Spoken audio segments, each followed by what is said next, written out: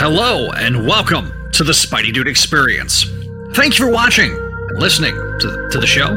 Before we get started, I wanted to give a big shout out to our patrons at patreon.com/Spideydude Network. Patreon subscribers like Vinkman, Scott, Kylie, Jurgen, Phoenician. Thank you all for your support. And if you want to see what all the fuss is about, head on over to patreon.com/Spideydude Network for more information. Be sure to check out our episodes for our other shows, such as ASM Classics. Stay tuned for Season 2, debuting very, very soon. Starring Jack and Javi Trillo. Make My Mayday, and our newest show, Voices from the Eerie, a Gargoyles podcast. We want you to let your voice be heard. Leave us a voicemail at 818-925-6631, or leave us an email at SpideyDudeRadioNetwork@gmail.com. Just be sure when you leave that voicemail to tell us what show you're calling about, and we'll play it live on the respective show. Also, leave a review on your favorite podcasting catcher. We'll do our best to read it on a show in a future episode. So for those of you listening to the audio version of this podcast, please excuse some visual references and visual aids. And normally our live comments, as these shows are live streamed, but this particular episode is not live streamed. It's going to be live streamed, but it's a pre-recorded episode because I cannot wait for you to listen to this incredible interview with myself, Neil, Paul, and John Mark DeMatteis. So thanks again for watching. Thanks again for listening. And we'll get started with the program. Be sure to give us a like, a share, and a subscribe. When I started reading comics, there was a backup story that was called The Parker Legacy, where we learned about the way that a man called Ben Reilly got his name. It was this story, along with the main story by Tom DeFalco, that got me into comics. It was the first comic I ever owned.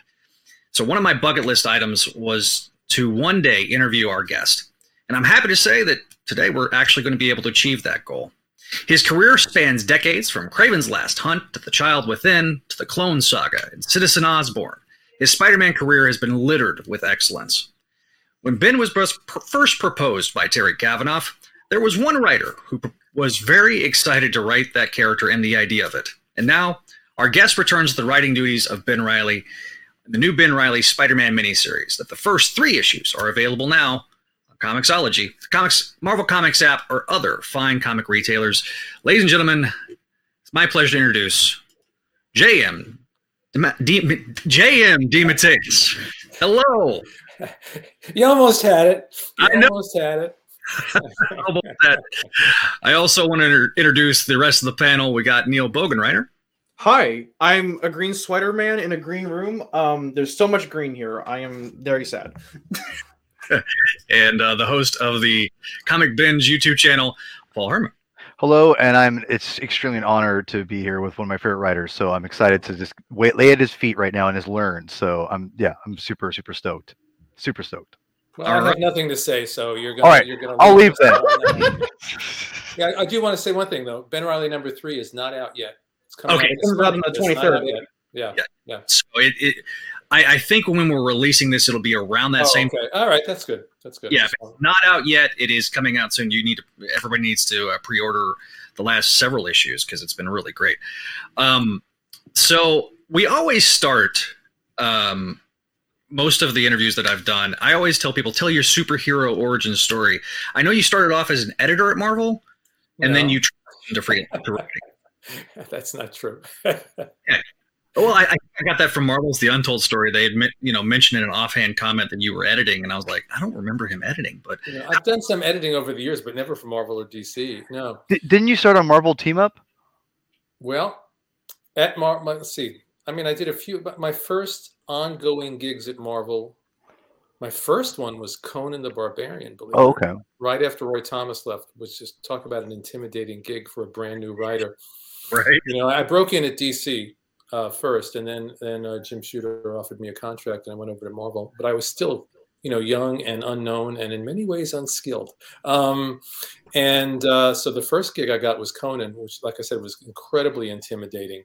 I loved that book, and I love, Revere Roy Thomas's writing on that book. So that was a tough one.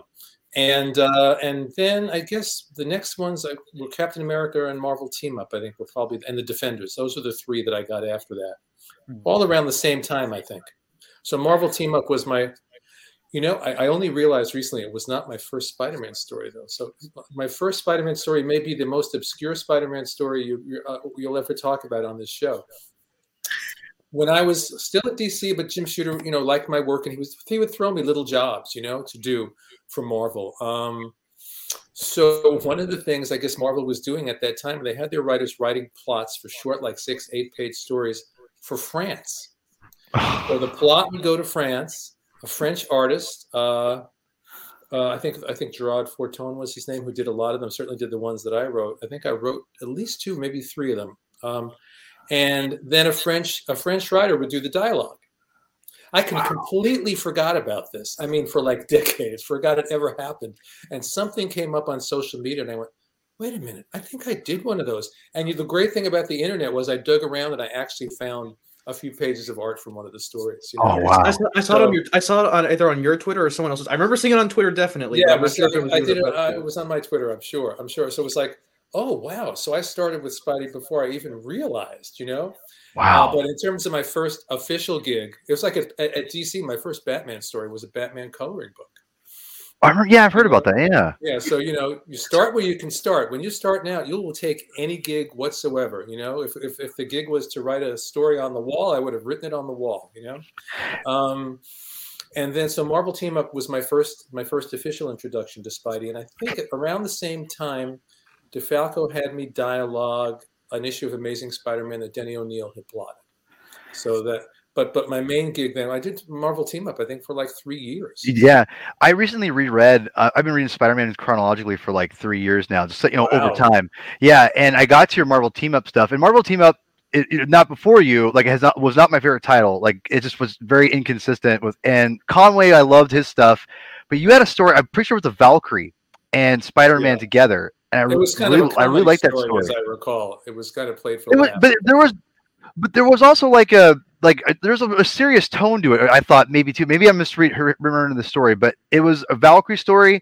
But the one I remember distinctly that was just bonkers out there was like you had like Spider-Man traveled like the Middle Ages, like spiritually or something. He met King Cole. Oh my God, that was amazing! I remember I even tweeted at you. I was like, "This is incredible!" It's just like it was the most bonkers story. I loved it. It was, yeah, it was bonkers. It was great. It took a while on Marvel because the team up books were a really specific animal, right? And you had to have these 2 characters, and you had to have something happening, and it always felt slightly fraudulent because the book only existed really for commercial reasons. It didn't exist to deepen and expand the character.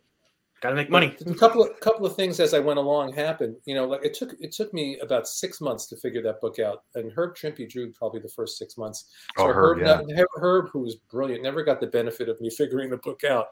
And then Kerry Gamble came along, and right when I figured it out, and what I realized was, okay, we're not going to affect the broader Spider-Man story here, but I have to make sure that every issue has emotional depth and it's significant to the characters in that story. It may not change comics forever or change Spider-Man forever, all the things we like to slap on the covers, Right. And from that point on, I found the tone of the book that I wanted, and did some stories that I really can look back on and go, hey, that was pretty good, Professor Power. Of course, we also introduced the Frogman, which once I've introduced the Frogman, my career was over, right? He has a Frogman question later for you. Just I had to go out and buy that figure because I didn't get one for free. And they didn't get White Rabbit one either, did they? Yeah, but I had to go. I bought that one too. Yeah, they're both sitting over there. We're gonna have to get in contact with Hasbro to send you guys these. I still need to get mine. I ended up buying Ron Friend's the Thunderstrike figure that came out and sent it to him. So anyway, so Marvel Team Up was where it all started for me in terms of Spider-Man. Cool. Well, where it all started for me, of course, was a kid reading the book. But you were reading it in the 60s when it first came out, and obviously connected with you. What is it about Peter and by proxy Ben that connects you can connect with so much? I've often said, and I think that in terms of mainstream comic book characters, these classic characters, that Peter Parker is the most psychologically and emotionally real character out of all of them. He's just, no matter I always say, no matter who's writing this book, no matter what your background is, there's something in Peter that we all relate to. He is really an everyman character. And I know he's really smart in science and all that stuff. And I'm never comfortable with super scientist Peter, when he's like so super genius and all that stuff, because I feel like it takes away from the everyman quality of the character. In my mind, he was a really smart kid, but he was a nerd and he was a regular guy, and he had all the frailties and foibles that we all have. And he was real and believable. And like I said, I think, if you talk to any Spider-Man writer, it doesn't matter whether you're Jewish, or you're Catholic, or you're Black, or you're white, we all connect to Peter and we all relate to Peter because he's real. And what's great about Ben to me is he's Peter, but he's not, because he got twisted and sent off on a very dark journey, especially during those 5 years of the lost years. So he has at his core the essential Peterness, but he's taken a path that Peter never had to take. However much Peter may have struggled and suffered in his life, he's never gone through what Ben has gone through. He didn't have his identity ripped away in that way, and have to basically be in exile for 5 years on the road. And it makes him a darker and in some ways deeper and more interesting character. But I love them both, I don't think of these people, I don't think of them as characters. I've spent so much time with them that I really think of them as people. And it's like, because I know their psyches inside out. I know them better than I know some of my closest friends. So they feel like real human beings that I know. Can I have a follow up on that real quick? Because I actually want to ask this earlier or later on, but actually a perfect time to bring it up. Talk about psyches, and one of the things I wanted to ask you as a very amateur writer myself, for someone who gets voices of characters, and Peter. It's amazing, and not every writer I think has been great with this, but I think all the great Spider-Man writers, the solid Spider-Man writers, have able to give Peter a consistent voice. And how, where do you find Peter's voice? How, in dialogue and his emotions and things like that, or not emotions, but how he expresses himself? Because, again, reading chronologically, there is a consistency with Peter for the most part. And it's just amazing to me how writers like yourself are able to tap into that. You're different eras. So it's really impressive how you're able to capture that through different times of your life. How do you get into the character's head and then bring that onto page and have him voice, expressively like that? And how do you get into that mode? You have to find, there's this line between yourself and the character, but when you're writing the story, that line dissolves. And the line between, So a character like Peter Parker, okay, I know that character because I was reading those books my whole life. So do know him. But in order for it to really work and feel authentic, you have to pour yourself into that character. Amen. Yeah. You have to pour your own struggles and your own pain and your own joy and all of that so that you and the character kind of merge, and it gets filtered through Peter. But so much of what I've done, and sometimes when I didn't even realize it, I've done autobiographical comics, that are literally about my life.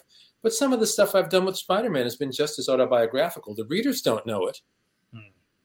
Kraven's Last Hunt came out of a period of my life that was very, very difficult. And I realized after the fact that each of those main characters in that story was a representation of something going on in my own psyche, some struggle I was going through, So it's all autobiographical. It just is. Love it.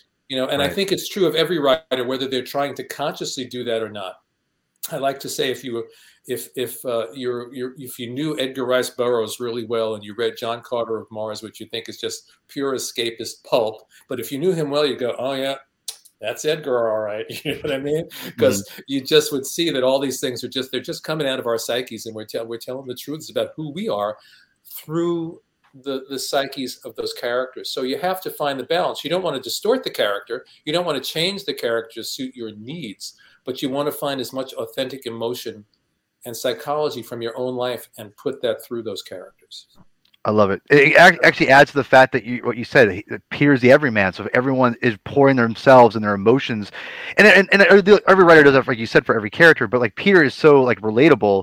Yeah, and I heard you talk about Kraven's Last Hunt that way, and you can feel the emotion from that story. It's there, and you feel that even as yourself expressing yourself through the art and everything, it's just it's all there. And it's a musician before, writers and they put their lyrics, and even though like you said, they don't say their songs about them, but the characters in their songs are somewhere in their, same kind of thing. What you're saying, I think it's beautiful. I love it when the best stories are those. I think so. Yeah. You look at any writer and you'll see recurring themes through all their work. Yeah. And when you start out, you're not even thinking about it really, and then you look back and you go, wow, these same themes keep recurring because these are the obsessions that we all have in our lives. You know what I mean? These are the things that drive us, that fascinate us, the demons that gnaw at us, And so, writing is therapy first and foremost for me,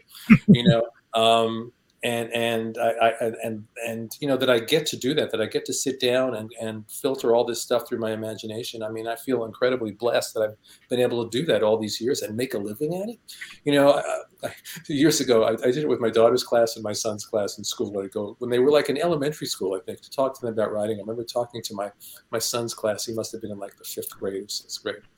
And saying, a lot of what I do is I lay on the floor of my office and I stare into space, and I wait for these visions to come, and you could see these little kids' eyes light up. I want to do that for a living, I want to stare into space for a living. Well, you also have to sit down and write the story, but you get there eventually. You just have to kind of get staring into space is like a really, really important part. It's the most important part of the process, because that's when the door between your own unconscious and that what I imagine is this huge dimension of story out there, it opens up, and then the door between your unconscious and your conscious opens up, and this stuff just comes flooding through, and that's the pure creativity and the pure imagination. And for me, that's the best part of writing. So, I wanted to ask a follow-up question. You mentioned Craven's Last Hunt, and one of my best friends absolutely loves the follow-up story you did called Soul of the Hunter. Mm-hmm.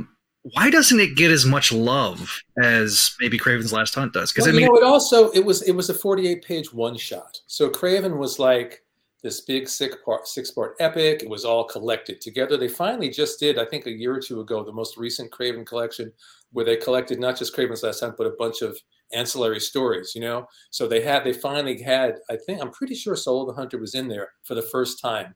I would love to see the next edition be all 6 issues of Craven's Last Hunt and Soul of the Hunter. Yeah. And actually Child Within with that too, because there's a through line through all those stories. I've been waiting for an omnibus for you and Buscema. Oh man, you've been waiting. I say this in every Spider-Man interview. People ask me this, and I don't know why it hasn't been collected. I think it's some of the best work I've ever done in mainstream comics. And Sal at his absolute peak. And why is this stuff not collected? I don't understand. I'm absolutely baffled. Especially because Nick Spencer's run recently tapped into a lot of they were reprinting pages from yes, exactly. I joked when we were reviewing the title that like they just took pages, like they didn't even like redraw. They just used your and Sal's pages, which was very, very flattering. But okay, so how about reprinting more than that page? There have been isolated stories from that run that have been reprinted. They did the Vulture stories. And I think that maybe the Death of Harry's been reprinted, but that whole run, needs to be, but the Child Within never been reprinted.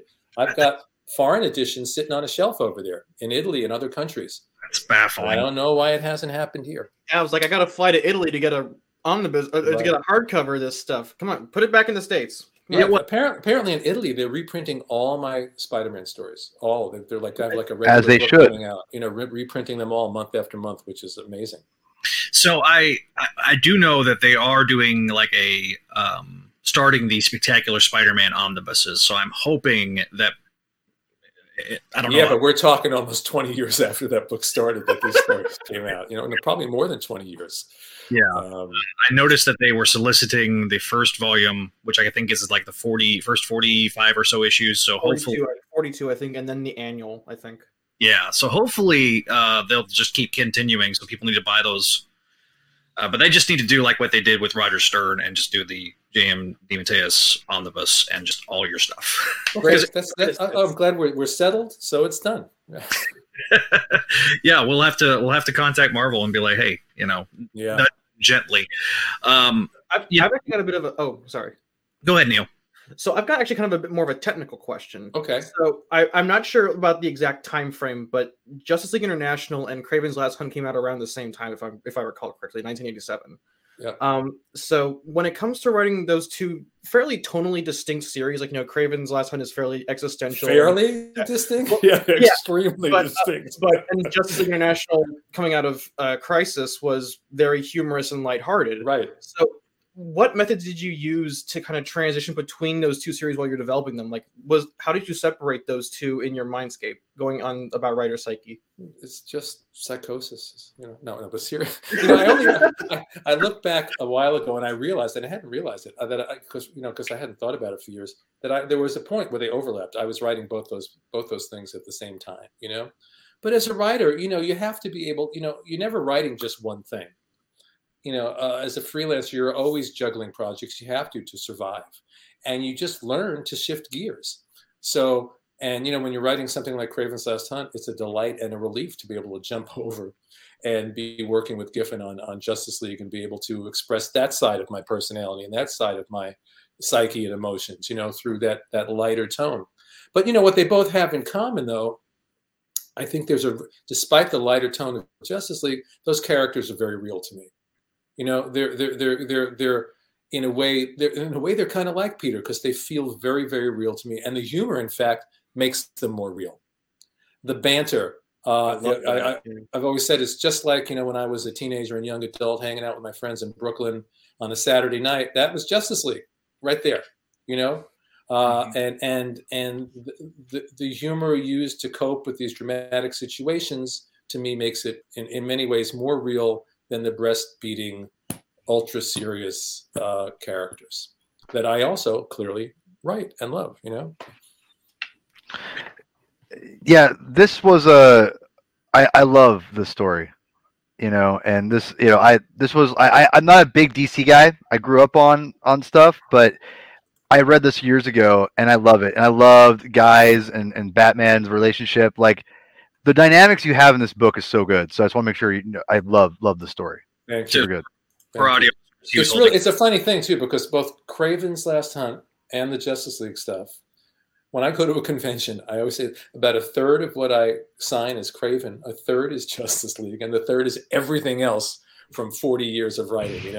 Wow. It's interesting. Those two series have had lives of their own, and they just people keep discovering them and rediscovering them, and new people walk up and go, "Oh, I just read this last week." Really? That's amazing. That's what you hope for, that a story will live on like that. I think it speaks to the timeless nature of the timeless nature of those stories, that people are still discovering them and still taking something away from them, even decades after their initial publication. Right. Yeah. So, if I had been reading when I was 12 years old something from 40 years before that, there were no comic books as we knew them 40 years before that, So that they can still be, Justice League, I guess Craven was 30-something years, but still, that they still feel relatively modern. They don't feel dated. It's a good thing. That's a good thing. Yeah. So the last time you wrote Ben Reilly specifically was when you were developing the Redemption series. So what was it like to return to Ben after almost 30 years? Well, I actually did write a few short Ben stories. So there was in the early mid 2000s. They kept bringing out different Spider-Man anthology books. Spider-Man Family. I think there was a couple of others, and I think I did 2 different Ben stories then. But so that got my feet wet a little bit. But even that was probably 10 years ago, and this is the first deep dive I've done since then, since whatever that is, the late 90s, I guess. Yeah, 90s, yeah. But it's kind of like what we were talking about before, about these being real people. If you haven't seen a friend in 10 years, and it was a good friend, and you reconnect, and you just sit down and you start talking, and you pick up like no time has passed. Wow. It's the same thing with these characters when you really connect with them. I mean, last year at DC, I did a series based on Justice League Unlimited, which is I wrote multiple episodes for the TV show. I hadn't written those characters in 15 years. But suddenly, it's Martian Manhunter. I know him. Oh, it's my old friend. It's the same thing with Ben. It's like, it's Ben. I know Ben. Right. So it really was fairly seamless. I wasn't self-conscious about it. I wasn't worried about it. Once I got a hook on what the story was, off we go, because I know what's going on in that man's head. And it's a perfect time for him too, because it's just at this moment when Peter and MJ have left and gone to Portland. So he has just started to be Spider-Man again. So he's been Scarlet Spider, but that's one thing. But now, for the first time in whatever it is, more than 5 years, he's being Spider-Man again. But the other thing that's really crucial is he's back in New York, but he can't be Peter Parker again, because there's a guy out there named Peter Parker who's everyone knows who's got a wife and a kid on the way. And so who is he? And how does he build a life? Because he can't, even though he's back in New York, even though he's back to being Spider-Man, he has no life. He's living in a ratty apartment in the East Village, and he's, you think about this really brilliant guy, and he's working in a coffee shop. He's serving coffee and washing dishes in the back. And he has no friends. And He doesn't know, and psychologically on some level, after 5 years thinking you're this sort of inhuman freak underneath everything, there's a part of him that doesn't even think that he deserves friendship and life. And that's part of the journey that we go through in this book, is Ben coming back to his full humanity. The book is called, the story is called The Humanity Agenda. And that applies to Ben, and it also applies to our main antagonist, who we meet at the end of issue 3. I had talked about that in our review of the second issue. So I actually wanted to follow up. You mentioned, it was like returning to an old friend with Ben Reilly. Yeah. To follow up on that, there's been a bunch of Ben Reilly stories that have come out in the last 4 or 5 years. Peter David's Scarlet Spider run, Clone Conspiracy, and the ongoing Beyond stuff. Did you have to do any research to get back into the character? And we'll talk about the Kafka stuff, paralleling and Beyond. But was it like nothing had really changed that much going in, or did you kind of have to go over the more recent stuff? I didn't have to do the recent stuff, because the recent stuff is beyond where this story is taking place. So all I just had to do was go back. I didn't have to know anything else, because I just had to go back to that point in time that I knew very, very well. So there was really no research involved beyond, maybe refamiliarizing myself with some of the old stuff. It's a weird thing when you have to sort of Wikipedia your own stories. And the reason I wanted to make that distinction was because you mentioned writing Justice League Infinity, and those characters haven't been touched since Justice League Unlimited ended. Right. But Ben Reilly's been brought back, and he's had all this stuff happen to him. So I was wondering how much. Right. If I was writing a contemporary Ben story, then there'd be a hell of a lot of research I'd have to do. I always say it's one of the great things about this job. It's like I'm doing research and I'm like reading comics and watching cartoons, and it's like, I'm working, don't disturb me. and I assume that's the benefit on your end of writing. It's essentially an untold tale, is that you kind of get to pick up right where you left off. Yeah, exactly. Exactly. Yeah, it's right in that perfect pocket. Yeah, how I kind of looked at it was that this is what if you never left. Because you left towards the end of Maximum Clonage and stuff like that, and all of the. Yeah, this clone saga went on for about 50 years after that. Yeah, seriously. Glacial pace. You're like, oh my god, it's still. You walk into the office. Oh my god, it's still going. What are you doing? The Life of Riley essay series really illuminated, all the chaos that was going on behind the scenes, and. So I to me, it's a treat for you to get to come back and because you jumped back on literally on Spectacular with Luke Ross. Right when that all ended. Yeah. So I always was it all the chaos that caused you to leave the first time? Because I know you had such an affinity for the character that it's kind of surprising when you're going back and reading and you're like, oh. This is his last issue for a while. I think, now, again, it's a long time ago. My memory is that I got tired of writing chapter 2 in a 4-part story every month. Let me tell you, those for the most part were great days. We had a great group of writers, especially once we started doing all the interconnected Clone Saga stuff. We used to go up to the office like every 2 weeks or so, have a writers meeting, lock ourselves away for the afternoon, eat Chinese food or pizza, and scream at each other and have fun all day. Danny Fingeroth was running the books for most of that period of time, and it was me and Tom DeFalco and Howard Mackey, and first Terry Cavanaugh, and then later, Todd DeZago, the great Todd DeZago. How could I forget Todd? And we all liked each other. We all respected each other. We had so much fun putting those stories together. But going home to write a chapter some ongoing thing, after a certain point in time, it just became burdensome to me. It wasn't as much fun as I wanted it to be, you know? And so like doing something like the Lost Years miniseries, that stood on its own, you know? But otherwise, everything else tied into everything else constantly. And one of the problems that came up, especially for me, because I can be a very spontaneous writer. So I may say, here's the story for the next issue. And then I sit down to write it. And while I'm writing, something happens. The character leaps up off the page and does something different.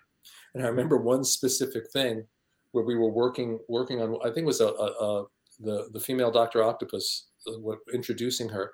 And I get to the end and she reveals that she's Seward Trainor's daughter. Well, this was not in any of our discussions, you know, but she told me, you know, I just found, oh, wow, I didn't know that. That's the best part of writing, is when the character tells you something you didn't know, you know. Mm-hmm. Well, Tom DeFalco had already plotted the next chapter. Oh, no. So it's like, you know, he had to go back and fix things. And luckily, Tom is one of the nicest humans on the planet Earth, and he wasn't mad at me. He didn't come to my house and beat me up. But, you know, so that kind of spontaneity gets squashed a little bit when you're in the middle writing your chapter. I think Tom used to joke that all of his chapters ended with an explosion. You know? Something blew up, and then in the next issue, we'd figure out what happened and who survived the explosion. You know, he's not. Yeah, right. So, you know, but working with those guys we had so much fun. It's one of my favorite times in my entire career, was working with those guys, putting those stories together. It was like being in a writer's room for a TV show, you know. And you know what they came up with years later in the Spider books, where there was a period where they would all work out the stories together, but one person would write each arc. And I think that's a better way to do it, because then you have one consistent voice and one person gets to tell a complete tale. Right. And I think, you know, had we been doing something like that, I probably would have stayed longer, but we never thought of it. You know, what are you going to do? Right. Well, and you know, that Superman was kind of doing the same thing, you know, right before you guys. Right. And so it just was, that was the style, I guess, at the time. Yeah. And, you know, then everybody has a slightly different voice. And maybe, you know, you're talking about Peter being consistent, but every writer has a different voice. And so, you know, Howard's stories didn't read like Tom's and didn't read like Terry's or Todd's or mine. Everybody was different, which was great when you're all writing individual books. But sometimes when you're all writing the same story, those voices can fight against each other a little bit too. So to kind of dovetail on that, did that, you had essentially the same players whenever the Clone Saga ended and before, you know, they came in and did that reboot? Well, I think it had a channel. Dan Jurgens was on the books then, right? So I think it was. Yeah. Or maybe, or I guess Tom and Howard were still on it, right? And, yeah. And Dan Jurgens, and maybe, I don't know if Todd was still there either. Yeah, Todd took over. He took over. So Jurgens came in. Todd was writing, I think, Sensational and Spectacular. Mm-hmm. Full and double duty, and then they brought in Dan for the new Sensational title, and he was on for about 6 months, and then he left, and I think he was, and then Todd was pulling double duty on those two titles. Okay, so Todd was there till the end, then. Okay. Yes, okay. Yes, yeah. Todd was there till the end. Yeah, I knew that he was kind of, from what I read, he was kind of he was very young in his writing career, and so I think, if I'm remembering correctly, Tom and him Tom was kind of his mentor, from what I understood. Well, a bunch of us really were when I remember being exposed to Todd's work early on, and I forgot how, through a friend maybe. So he was one of those guys. He came along and he was brand new, but he was really good right out of the gate. So we all kind of lobbied. We all lobbied to get him on a Spider-Man book after Terry left, because he was really, really good. Plus Todd, again, I'm going to keep saying this about all these guys, really nice guy. And so he was a great addition to the group personality-wise as well. And he was firing on all thrusters right out of the gate. He was great. Yeah, I remember that era after the Clone Saga too. What was your reaction to when they brought back Norman? You know, for obvious reasons, I prefer the Harry Osborn Green Goblin. I think he's a lot more interesting because he's not just the villain. He's the hero's best friend, and they love each other. While they hate each other, while they're battling each other, at their core, these two guys love each other and care about each other deeply and desperately. That makes for great stories. That makes for great, you know, it's like, talk about psychological pulling and tussling, and the whole story's right there. And Norman's interesting. It was fun to write Norman. And when I was a kid, my favorite Spider-Man story probably is still those first two Romita issues where we first find out that the Green Goblin is Norman Osborn. That's really where I came on to Spider-Man as a reader. And those stories are still like way up there in my pantheon of great Spider-Man stories. And so I love the Norman Osborn Goblin, but I just, how you experience things as a writer is very different than the way you experience them as a reader. You connect with different things and different characters. As a reader, I probably would have never said, "Oh, Blue Beetle, one of my favorite characters of all time." But then you start to write Blue Beetle, it's like, I love this guy. So I prefer the Harry version of the Goblin. But how long can you do that, really?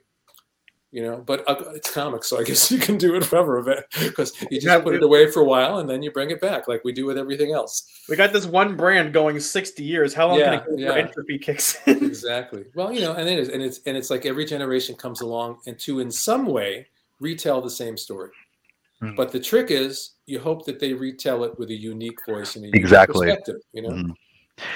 That's a criticism that a lot of people try to put on, like, I think, mainstream comic books and these things. And people say, well, it's just the same stories retold. I'm like, yeah, but that's like every story known to man, every film, right. Like Star Wars is this the hero's journey. It's like, but again, you retell it in a fresh way, like you said, to a different generation.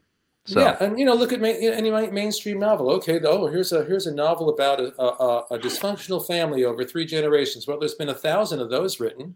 Yeah, everybody's life experience is different, so everybody brings a different filter to those stories. Yeah, exactly. So I do have a question about the modern books. Did the Beyond board have any input towards this story? Because they both have Ashley Kafka, I know, which is a kind of a character that you have a fondness for as well. That Sal and I co-created, yeah. Mm-hmm. Yeah. So no, we were lucky. We just lucked out because I wanted to use Kafka in the story, and when I brought up Kafka, my editor said, "Oh, that's great. Works perfectly because she's in the stories that are going on now, so they'll balance each other." And this Ben Reilly story really establishes clearly for the first time the connection between Ben and Kafka. Yeah, so this is, I believe, their first interaction ever. Yeah. Right? Yeah. Mm-hmm.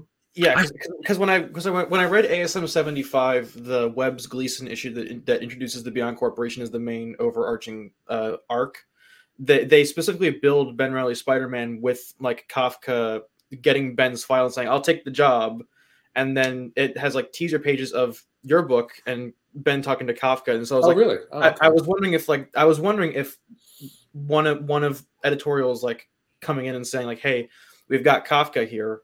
You want to use her over in your book," but I guess you kind of answered that question. Yeah, they might have asked me eventually, but I beat them to it. Yeah. She is one of my favorite characters, and I was really delighted to bring her back. And very serendipitous then, huh? That's crazy. It really was. Yeah. That's awesome. To follow up with that, was she named after like somebody you knew? I read somewhere or heard somewhere. The writer? Well, I had a good friend named Freda Kafka, not Ashley Kafka as the character is.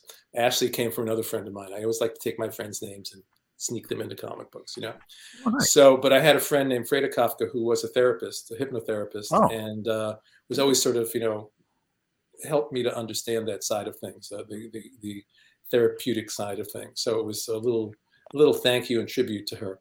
But it was not literally her any more than it was literally my friend Ashley, who I gave the first name to. You once a character hits the page, I don't care who you base it on or who inspires you or if it's based on a historical figure or whatever it is. Once that character hits the page, they become something. They become their own thing. Yeah. They could take on a life of their own. But that's where the name Kafka came from. And what better name, you know what I mean, than Kafka for a therapist who works with supervillains. And now it's well, I don't want to spoil it, but yeah, what's happening now? Her name really fits, I would say. So yeah. I have a question that I've asked several writers, and you've kind of somewhat answered this, but maybe you can expand upon it. Does the story? Does the characters drive the story or the plot drive the story? For me, it's always the characters. Okay. Once in a while, an idea will pop up, and it's like, what a great concept! What a great idea! What a great engine for a story. But even then, what's happening for the characters there. I 99% of the time I have to write from the inside out. Mm. So, like I said, even if it's like, what a cool plot. I'm not. If a story just has a cool plot, who cares? Right. It doesn't mean anything to me. I've never been someone who, like, certain people can read like a certain kind of detective novel where it's really the characters are just sort of cardboard, but it's the mystery and the little puzzle pieces that pull you through.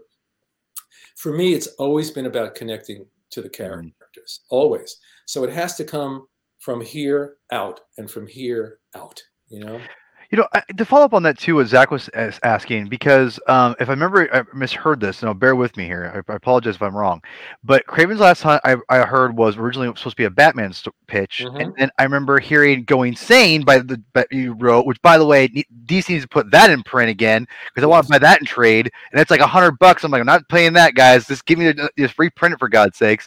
But that was supposed to be a different story too. So you talked about how it's interesting because those feel very plot driven, but like you said, but I know how you write because you're my favorite writers. You definitely write from emotional context. So it's interesting how Kraven's Last Hunt was a Batman story, and then Going Sane wasn't a Batman story originally, and how they flip flopped or whatever. I don't think Going Sane was originally a Spider-Man story. It was someone else, I believe.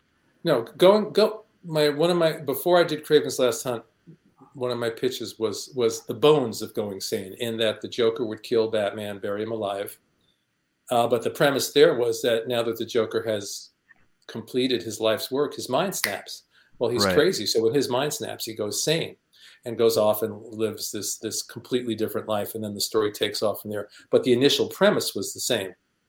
And for a variety of reasons, that story was two different versions of that with Batman, one with the Joker, one with Hugo Strange. It didn't take off. And then I kept playing with that. There's something about the hero coming back from the grave that kept playing in my head. Okay. But it's exactly what I'm talking about. That's really great. So a hero comes back from the grave. But what does that mean? Yeah. What is the story about? What is the emotion? What is the psychological journey? And so, 10 years later, I finally got to do the Batman story. And if you read them together, you'll see certain similar things going on. But they're very different stories because they're very different characters. Bruce Wayne's journey in that story is very different. The Joker's journey is certainly very different than Kraven's journey. Interesting. Yeah. Awesome. Thank you. Yeah, because like you mentioned, like there's something triumphant about a hero like rising out of the grave. That page that Zach drew of Peter digging himself out of that grave, it's iconic for a reason. And I think that giving that whole splash page to it was a master stroke of sequential storytelling. Right. Well, it was also because in the pages before that, there was all this intense inner stuff going on with Peter. The whole first part of that story is in his mind. Yeah, it's very surreal. It's very intense. It's very focused, and then you just open up to this incredible image. It's become that cover is just one of the great covers of all time. It's for sure. And it's also interesting because that came out right when he got married. So there's and again, going back to the whole Spider-Man lifting up the rocks from the Ditko era. That is that's a retelling, and again, it's a very emotional, deep a different story, but it's in the essence, it's Spider-Man not giving up. It's rising from everything, and it's that's the heart of the story. Exactly, that story, and the heart. I mean, not the heart of the story; it's the heart of the character. Exactly. And there was a similar moment in ASM 90. I view it sort of as a not necessarily subversion of the Peter lifting heavy objects trope, but Peter uplifting himself. Yeah. Not necessarily because he is a burden, but because he needs to give himself that pep talk to get going. And I think that grave rising fits into that kind of niche of telling the story but uniquely that you mentioned earlier. He's the guy that no matter how many times you knock him down, no matter how many bones you break, no matter how much you wound him physically or psychologically or whatever, he'll go lick his wounds, but he's going to get up again. He's got to get up again. And even if he fails, it doesn't matter. He has to get up because he wants to do the right thing.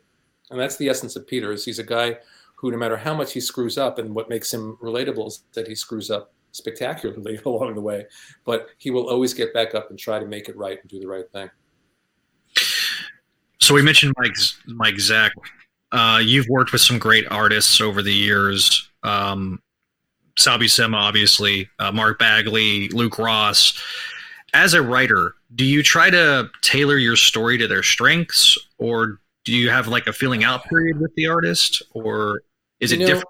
Yeah, it's interesting. I've been asked that question before, and when I'm writing the story, at least initially, when I'm first starting to work with someone, I'm in the story. I'm letting the story lead me. So I'm not really, I'm going to tailor this because I know Mike. I'm making this up. Mike likes to draw pink Cadillacs, so I'm going to put a pink Cadillac in the story or anything like that. I'm just going to let the story lead me on. But what happens is when you've been working with someone for a while and you get their rhythm, and now Mike and I had worked together for 2 years on Captain America. So we knew each other. We had a rhythm. So I know Mike. So I'm writing a story and I can see Mike's work in my head as I'm writing it because I know it, Working with Sal, after a while, it's like you sit down to write the story. I'm envisioning how it's going to be translated into this amazing Sal Buscema artwork.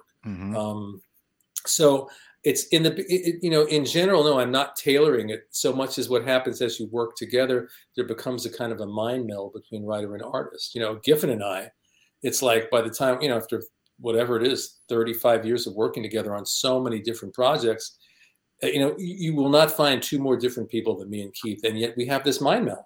It's like, I see, like I work with him and I see stories in terms of Keith. I just, I can write like him. He can write like me. Either one of us could sit down and write a Giffen DeMatteis story because we've melded and merged. It just happens when you have a great collaboration. That's one thing I love about, I think, like, again, amateur comic writer and all that crap. But like, I used to be a musician. I love discovering my early access into comics recently is how it reminds me of music and that collaboration. I love the collaboration of comics and what everything and like what you're saying, the mind meld. Because again, when you're in a band, and you play music too. I know you've talked about that. Yeah. So we can understand that aspect of collaborating, and when you're playing with someone and just, like you said, two different people could all of a sudden they creatively just are in sync. It's magical when you can do that, right? And and the tension too. You look at Lee and Kirby, there was a place in the middle where they met, but there was a lot of tension there too. Lennon McCarthy. Lennon and McCartney. It's tension, and the different points of view that are fighting with each other actually creates something, a third thing that neither one could do individually. Exactly. Yeah, absolutely. And really quick to follow up with Sal Buscema, what he's talking about, there's a page. I was looking for the page. I could not find it for the life of me, but it was right after The Child Within, I believe. I don't know when it was, but I remember rereading it a couple years ago, and it blew me away, sir. Like, because there was no dialogue. It was strictly just Spider-Man looking for Harry, and he punches open like this basement door looking for him, and it's a hideout. And it's 9-panel grid. And again, like how you and Sal are so in tune, because it was just Peter looking for, whatever. He opens up a cabinet and it's just the Green Goblin costume hanging up, the spider webs, and the spider. I was like, God damn, that is sequential art at its finest, and it just felt perfect to me, because as a musician, as a creative person, the tendency for some people would be like, oh, I gotta put some inner dialogue here, like, whereas you were tasteful. I'm like, no, I don't have to put this. Like, well, that's the beauty of what they call Marvel style, where the plot is done first. And people hear Marvel style and they think it's like what it was in the 60s when Stan would say to Jack, let's bring back Dr. Doom, and Kirby would go home and draw, 20 pages of the story, and then Stan would dialogue it from there. The plots that I wrote for Sal, for instance, were really, really tight, page by page, panel by panel, angle by angle. But you give that plot to 6 different artists, you're going to get six different stories back. Absolutely. So the beauty of doing the plot first is then you get the art back. And you can look at that page, and maybe on that sequence in my head when I was writing the plot, I thought there'd be a lot of narrative on that page, because I'm laying, as I'm writing the plot, I'm having little parentheticals with what's going on emotionally, what's going on psychologically, what's he thinking here, what's he doing here, and then the art comes in, and you go, that says everything I wanted to say. It's beautiful. So I'm just going to shut up for these couple of pages, and I've said this before, but it happened with Spectacular Spider-Man 200 when Harry dies. The last, I think, 3 pages of that story, I thought, I am going to write the hell out of this and really tug everybody's heartstrings and get the violins going. And I get to the end with Sal's artwork there. And I started to write, and I went, no, everything I asked for in my plot is here in the pictures. I'm going to shut up and let the pictures finish the story. I kind of wanted to ask something similar to that. Like, has there ever been a time, and I guess you kind of answered it with the Sal Harry death scene, But has there ever been a bit where, because you mentioned like synergy between writer and artist, has there been a time where like one of your artists kind of just pushed back on you and just delivered something completely different from what you originally intended, and it turned out arguably better than what you had originally thought of? Oh, if it turned out better, that's interesting. Well, that's what my whole relationship with Keith is kind of like. But we're co-writers, But Keith is a co-writer, but he also he draws his plots, Right.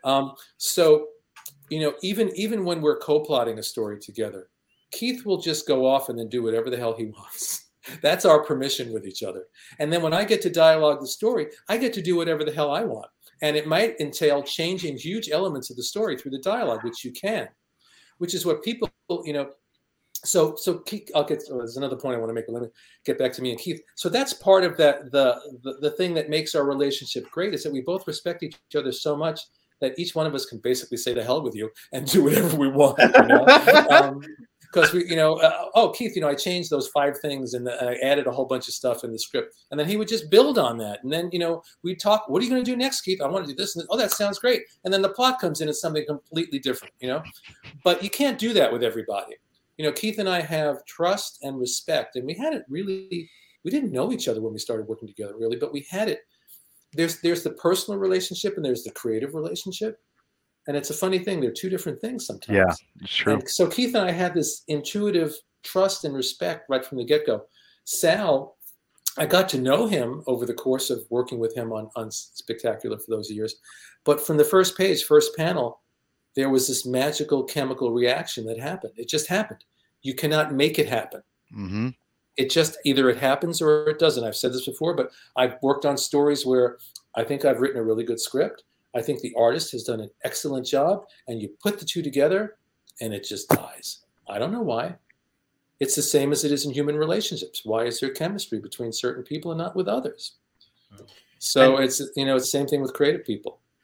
And Paul was supposed to ask this question, but I kind of want to cap it. Go for it, man. David Baldian, the artist on Ben Reilly, he did an incredible Twitter thread discussing like his intentions with a good chunk of the pages of at least the preview of the. Oh, really? I didn't see that. Yeah.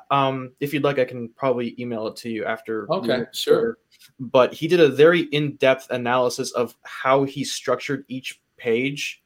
And I think that building off of like your relationship with GIF and like how Baldian discusses his relationship to your script and how he takes from that and builds upon it. As an artist, I found that thread incredibly enlightening. Oh, that's interesting. I'd like to see that. David, I didn't know anything about him before this book came along. I'd never seen his work, and Danny, our editor, sent me some of his stuff, and I thought it looked good. But as good as the samples that I saw looked, I mean, every single issue that we've done has been better than the one before. That's cool. The same thing, I'm writing plots that are page by page, panel by panel, camera angle. But I always say to the artist, look, I write it this way because it helps me see the story. Mm-hmm. If you want to break out of that, feel free to break out of it as long as you're true to the story. But David has a great skill because he's following exactly what I'm asking for, and yet he's making it his own at the same time. Mm-hmm. And that's what I meant before when I said you can give a very tight plot or a script, a full script to 6 different artists. You're going to get 6 different stories back. So it sounds like you plot. So you go panel by panel, page by page, but you don't put the dialogue in. You wait through that after. I put in a lot of suggested dialogue. I have characters talking to each other. I have parentheticals about their inner journey. All that stuff is in there. Okay. So, because if you don't have some sort of dialogue in there, then the artist has no idea what how are these characters acting on the page. But so it's the great thing about dialogue. Then when I get to the script part, though, it's like what Keith and I do, except I'm doing it by myself. I get to collaborate with myself. So if I go, you know what, I want to change that thing that I had in the plot, or there's no room to get this information in over here, I can put it in over here. And the same thing, I was going to say a lot about what's going on in Ben's head over here, but I think what David did is so fantastic. I just had a sequence. I just finished dialoguing the 5th issue. And there was this whole sequence of like 2 or 3 pages. And I went, and I was working from David's layouts, and his layouts are so good that I don't even have to wait for the finished art because it's all there and it flows beautifully. Awesome. And I said, David, if you just change this one panel, I can do like 2 pages with no dialogue on it because it just, everything I asked for is hit perfectly, and he changed the panel, and so it gives me a chance to collaborate with myself in essence, and change things and tweak things, add things, remove things. It puts a second step in. Once I've locked in full, when I'm working full script, and I've worked in full script plenty, and it has its own joys because you have complete control of the materials there, beginning to end. But that's locked, and it's locked, and off it goes. Then you'll at the end you'll get it back, and you'll see, oh, I might need to add a balloon here or whatever to clarify this. But basically, it's locked. Working plot first, you have that fun of reacting to the artwork. Gotcha. And then sometimes you have these artists who will just be adding things that you never expected. Keith was big at that. When I worked with him, we worked on a Dr. Fate miniseries before we did Justice League, and there'd be something. Suddenly there'd be something on the page. It was like, wasn't in the plot, but that's really cool. Okay, I can go with that. I read that mini. That mini was bonkers because then it was like the old Dr. Fate with the new Dr. Fate. Yeah, and that was crazy. That was crazy. Did Keith do the art on that? Did he the art? Yeah, Keith did the art on the miniseries. Then I did a 2-year ongoing series with Sean McManus. Okay. That's right. Yeah. Speaking of the of this current miniseries, how has been the internal response? I've seen a lot of external positive buzz and response, but how has it been? How's the feedback been from Marvel? Have they been very? From what I'm getting through my editor, very positive. He said they got more mail, actually, whether it's email or regular mail on the first issue than I've gotten on almost anything recently. Whoa. So they're happy, and I suspect there will be more stuff to follow after this, but I can't swear to it, but. Yeah, I don't want to make guarantees. Knock on wood. I can tell you the first issue I got, and I was kind of a bit of at an emotional point in my life, and it hit me. It elicited responses in me that I hadn't had in a long time. So I just want to thank you. You're very welcome. Because there's sometimes I've been one of those, flag carrying Clone Saga fans out there on the internet that has been championing the story and the era of which it comes from. I always specify it's an era, not just a story. Right. So it's got twists and turns in it. And I know it's nothing like you guys originally intended on doing whenever it was first proposed by Terry. And you can kind of elaborate on that if you like, but I just, it seems like you and David have just been able to create magic with this miniseries. So we've really clicked. I've become a huge fan of his, and it's been just delightful collaborating with him. But the whole team has been great. I mean, Danny Chasm, our editor, is just. What a great guy! You want to work with really talented people, but you want to work with nice people too. Yeah. Because sometimes you work with really talented people and you don't particularly like them. You know what I mean? But everybody working on this book, Israel Silver, the colorist. I mean, it's just been. It's a great group, and we've just had fun with it. And even if the thing tanked, we had a good time. But happily, it's not tanking. So. Cool. The first and foremost, I want to take pleasure in the work for myself, and then I want to take pleasure in the collaboration with the other people that I'm working with. And what happens after that is out of my hands. Some things I've loved over the years have just gone, and other things I love the Kraven story. It's not my favorite Spider-Man story that I've ever done. It's not. That would be probably The Child Within and Spec 200. That's my favorite. Those are Kraven but I'm not saying it's not a really great story. And I've worked with Zek anytime, anywhere, but the audience makes a different decision than the creator makes. And the audience decided that Kraven's Last Hunt was this thing that suddenly became like the monolith from 2001.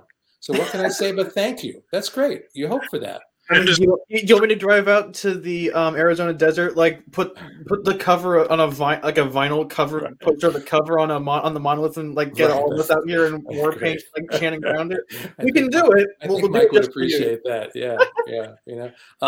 Well, there's some guy that did a whole sculpture. You must have seen that online. Yeah, it's like a life-size sculpture of Spider-Man coming up out of the grave. It's amazing.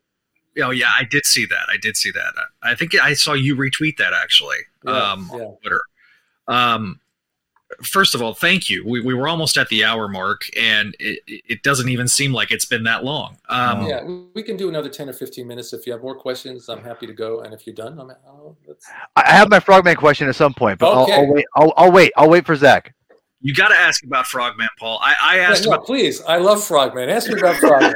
Okay, and this is no BS. I wish I've had my issues here somewhere. When I was a kid, I grew up loving Spider-Man. And I'll never forget, I was reading Spider-Man, religiously. I was in second grade, I think, when The Child Within, all that stuff was going on. And I can tell you that I related, to get a little bit deeper here, I related to Harry more than I'd like to admit at the time. Things are better now, but at the time, it was very surreal at times to read that and be like, oh my God, it's just weird. I related to Harry more in a lot of different ways. And it was telling me it was just interesting to see Spider-Man in a different light. But so that was a really, really good thing for me to kind of see in art and myself in stories and things like that, at least from an emotional standpoint. It was also interesting following that when I'd get a really fun story about this character I've never heard of. And I'm like, who is this Frogman character? And I immediately fell in love with Eugene. I don't know what it is about him. And I've been trying to tell people, I'm trying to find my issue. I bought the first appearance of Eugene because I know, if for those who don't know, Eugene the Frogman is actually the son of an original villain from Daredevil, Leapfrog, and you turn him into Frogman and Eugene. So my question is, what inspired Frogman? And because you took an obscure character and then just turned it to Frogman, and then it's interesting because because he has a little bit of a following, and it's not like an ironic following. It's like me. I legitimately love the character. I love Frogman. I have Frogman stories in my head I would love to tell. Eugene is even more of an everyman than Peter because he's not the science genius. He's just a regular kid in every way, But where it came from was, even as a kid reading Daredevil, with all due respect to two people that I really admire, Stan Lee and Gene Colan, Leapfrog is one of the dumbest villains ever. And I've created my share of dumb villains, so I don't escape that either, But I love the Walrus.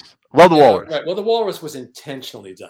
I love him. I love him though. There's intentional dumbness is different. There's the ironically bad ones, and then there's the ones that just come out. Right. I mean, this is a guy in a frog suit with giant leaping coils, and that's it. Boing, boing, and the truth is, Daredevil probably could have taken him out in 2 panels.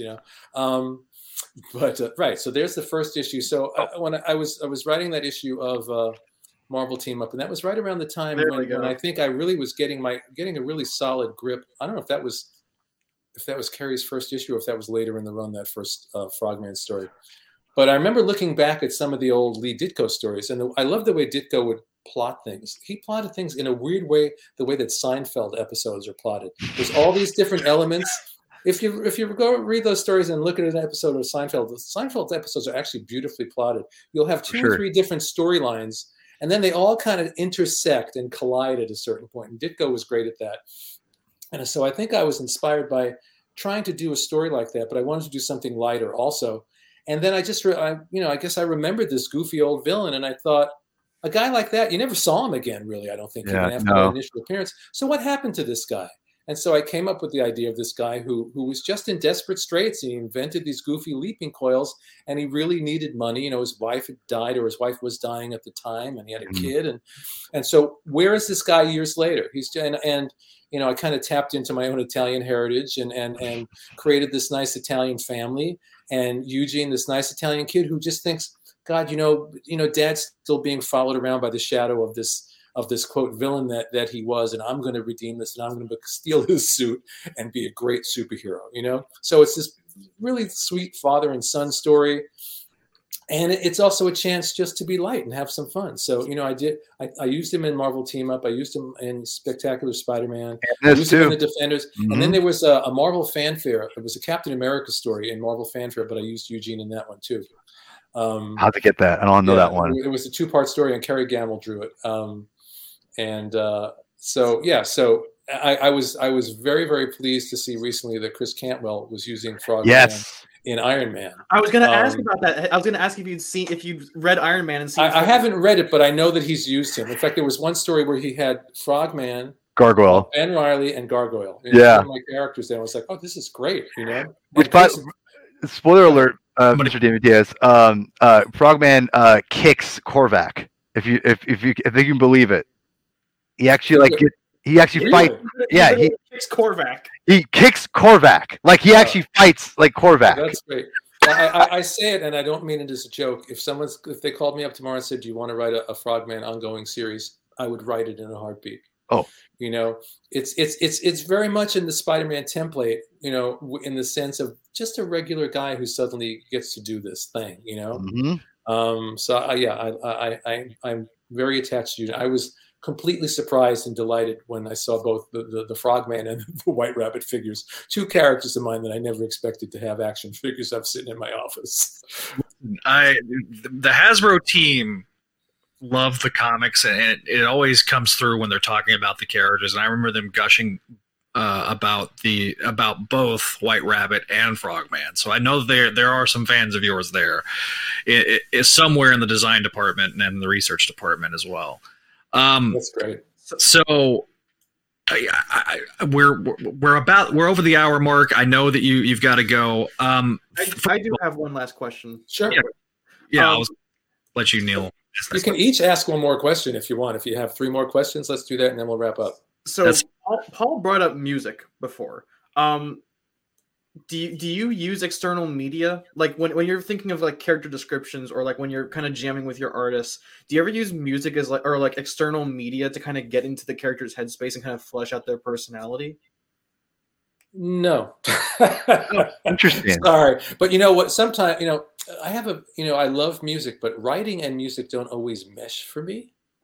I find, like, certainly I cannot listen to music with singing and lyrics when I'm writing. It's too distracting. You know, some people can put on like loud rock and roll and screaming vocals and write, and I can't. I can do instrumental stuff. I can do sort of floaty ambient music. Sometimes I can do like a soundtrack. Like if I'm writing a really spooky story, I'll find some spooky soundtrack, you know, to put on in the background. But very often there's a certain point in the story where I'm so locked into the story that I have to shut everything off, you know.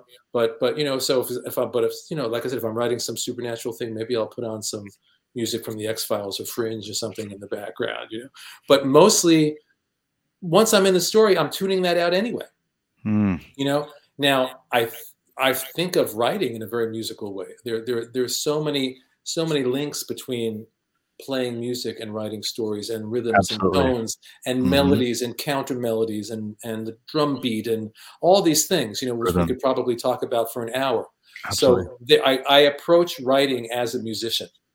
It's a beautiful but in terms of listening to music or finding the character through music, not necessarily. Interesting. Okay.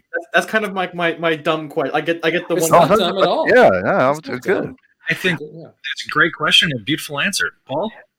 You know, again, thank you for your time, and like you've been so gracious, and you've lived up to every interview and every, like, you seem like the greatest dude. I just want you to know that, like, from the bottom of my heart, thank you, because I really appreciate your time here. I want you to know, like, if people need to check this out, I think they just reprinted it. Dark Horse, about 2 years ago, did a beautiful hardcover version of Moonshadow, the best edition of Moonshadow that has ever been done, with all kinds of extras. I dug through my files and found, you know, I need to get it. Scripts and art and whatever. It may be out of print already because we're talking about putting out a soft cover version, but I know you can still get it out there. Right. And Moonshadow was the first really major creator-owned work that I did. Right. And it's a project that I am still to this day so incredibly proud of. And I just want to say, well, just again, thank you for all your contributions, and people to check this out, go buy it, check it out. It's great work. Again, the comic medium is something I love so much. That's why I have a YouTube channel dedicated to it. And you know, I eventually will be doing this for my show, and I'd love to get you on, maybe deep dive on it. That'd be great. I'll talk about Moonshadow anytime. Maybe I will get John Muth on too as well. Oh, awesome. Thank you. Yeah. And you know, I just you know, this is a really great example of the comic medium. Not, again, I love superheroes. It's my bread and butter, but like the comic medium is so much more, and this is a great example, and people need to check it out. And again, Moonshadow, thank you. And all your work too. I mean, again, Frogman to Child Within, it's been, you know, you've been an influence on me, whether it not be, you know, writing wise, just as a lover of the medium. I think, yeah, thank you so much. Oh, you are very welcome. Thank you. And to get in on the long box polling, I have this. It is a copy of Spec 200. It's beautiful. I just Here, want I'll to sign say, it. Wait a minute. there we go. Wouldn't it be great if we could do that? That'd be great. Yeah. No, but I just wanted to thank you for writing this comic. You're very welcome. It's one of the few things I own. That sounds overly hyped, but again, thank you very much for taking the time to sit with us and kind of lay out your thoughts and being very gracious with our questions. Well, they're great questions, and I appreciate it. So to wrap things up, I got to ask one last question. What can we look forward to seeing with Ben Reilly, Spider-Man, the next 3 or so issues? Okay. Well, I'm going to use this as an opportunity to plug everything I'm working on. Absolutely. Most of which I can't talk about, but I can only hint about. Fantastic. What's coming up with Ben is that, we've been setting up this thing for the past, couple of issues. Are these villains coming after him? But how can it be the Scorpion when the Scorpion's in I was going to say Arkham Asylum in Ravencroft? The lines blur. Very easy to get them mixed up. So we will get the reveal on who is behind this, and I don't want to give it away. Once we're off, if you want me to tell you, I'll tell you. And then the last 2 issues kind of explode from there. Like I said, I just finished the last issue, and I was really, really satisfied with the way it ended on all levels. When you're writing a story and you're moved at a certain point, you know what I mean? Like when you're so wrapped up in the emotions that you're kind of like, oh, wow, really, that really got me, and it's like, and because the characters, again, have taken on a life of their own. So I'm very happy with the way the story is going to end. I'm not going to tell you what's going to happen, obviously. But I think if you've enjoyed the book so far, I think you'll be very satisfied with where it's going. As for other things, I will be writing but I can't tell you that exactly. But you may feel free to project into that as much as you want. And the great thing about everything else I'm working on right now, it's all original creator-owned stuff. I've got 5 different creator-owned series in the works now with 5 amazing artists. 5, yeah. Can you tell us what publishers, by chance? Well, I can only do teases. That's fair. There's a group of them, the whole group of them, that we're going to be launching through a Kickstarter. Oh. Okay. Probably in the fall. I can't get into the details yet, but I'm working with Sean McManus on one of them, and 3 other really superb artists. And then the 5th one is being done. I guess I won't say what it is, but Chris Ryle from IDW has a new imprint at Image, so I'm doing a book for him there. Interesting. And then along with that, I just recently wrote. There's a wonderful site called Neotext. I don't know if you've ever seen it. Oh. It's original fiction and nonfiction. It's a great site. And I just wrote a novella for them, a supernatural thriller, which I think sometime in the next few months will be showing up. And I'm just about to sign a contract to do another novella for them. So it's great to be doing prose again. And the last prose I did was my novel Imaginalis about 10 years ago. So it's really great doing prose again. So I have it's great working with these characters. Obviously, I've had a whole career working with these characters, but it's also great when you get to build your own worlds from the ground up, So this year is a lot of that. And the final thing I'll plug, I do these workshops. Hopefully they're not shocking. Workshops periodically called Imagination 101. I haven't done one in a while. Maybe toward the end of the year, I'll be able to pull another one together. But I also do something called Creation Point Story Consultation. And it's one of my favorite things that I do. People come to me with, sometimes it's with comic book, I want to do a mini series. I'm working on a screenplay. I'm working on a book. It's a lot of different things. And they come to me with their work, and we work one-on-one.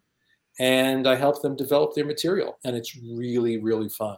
Really, really fun. So anyone's interested in that, they can go to my website, which is DeMatteis.com, and go to the story consultation section. And then the workshop section will have any information about upcoming workshops. So those are all the plugs. I just can't wait for you to buy the rights to Frogman and start publishing by yourself. That would be amazing. We're in an era where, Marvel has to keep cranking stuff out where they're gotta make movies. I think at some point everything will be its own TV show or movie or something, Yeah. Yes, absolutely. So with that, we'll wrap up this portion of the episode. Thank you so much to It was a pleasure. Thank you, guys. It was really fun. Thank you. Thank you. If you would like to come back on again, we would. I think we could probably talk to you for 3 hours. I mean, I would be happy to down the line. Yeah, I'd be happy to. Thank you, sir. All right. With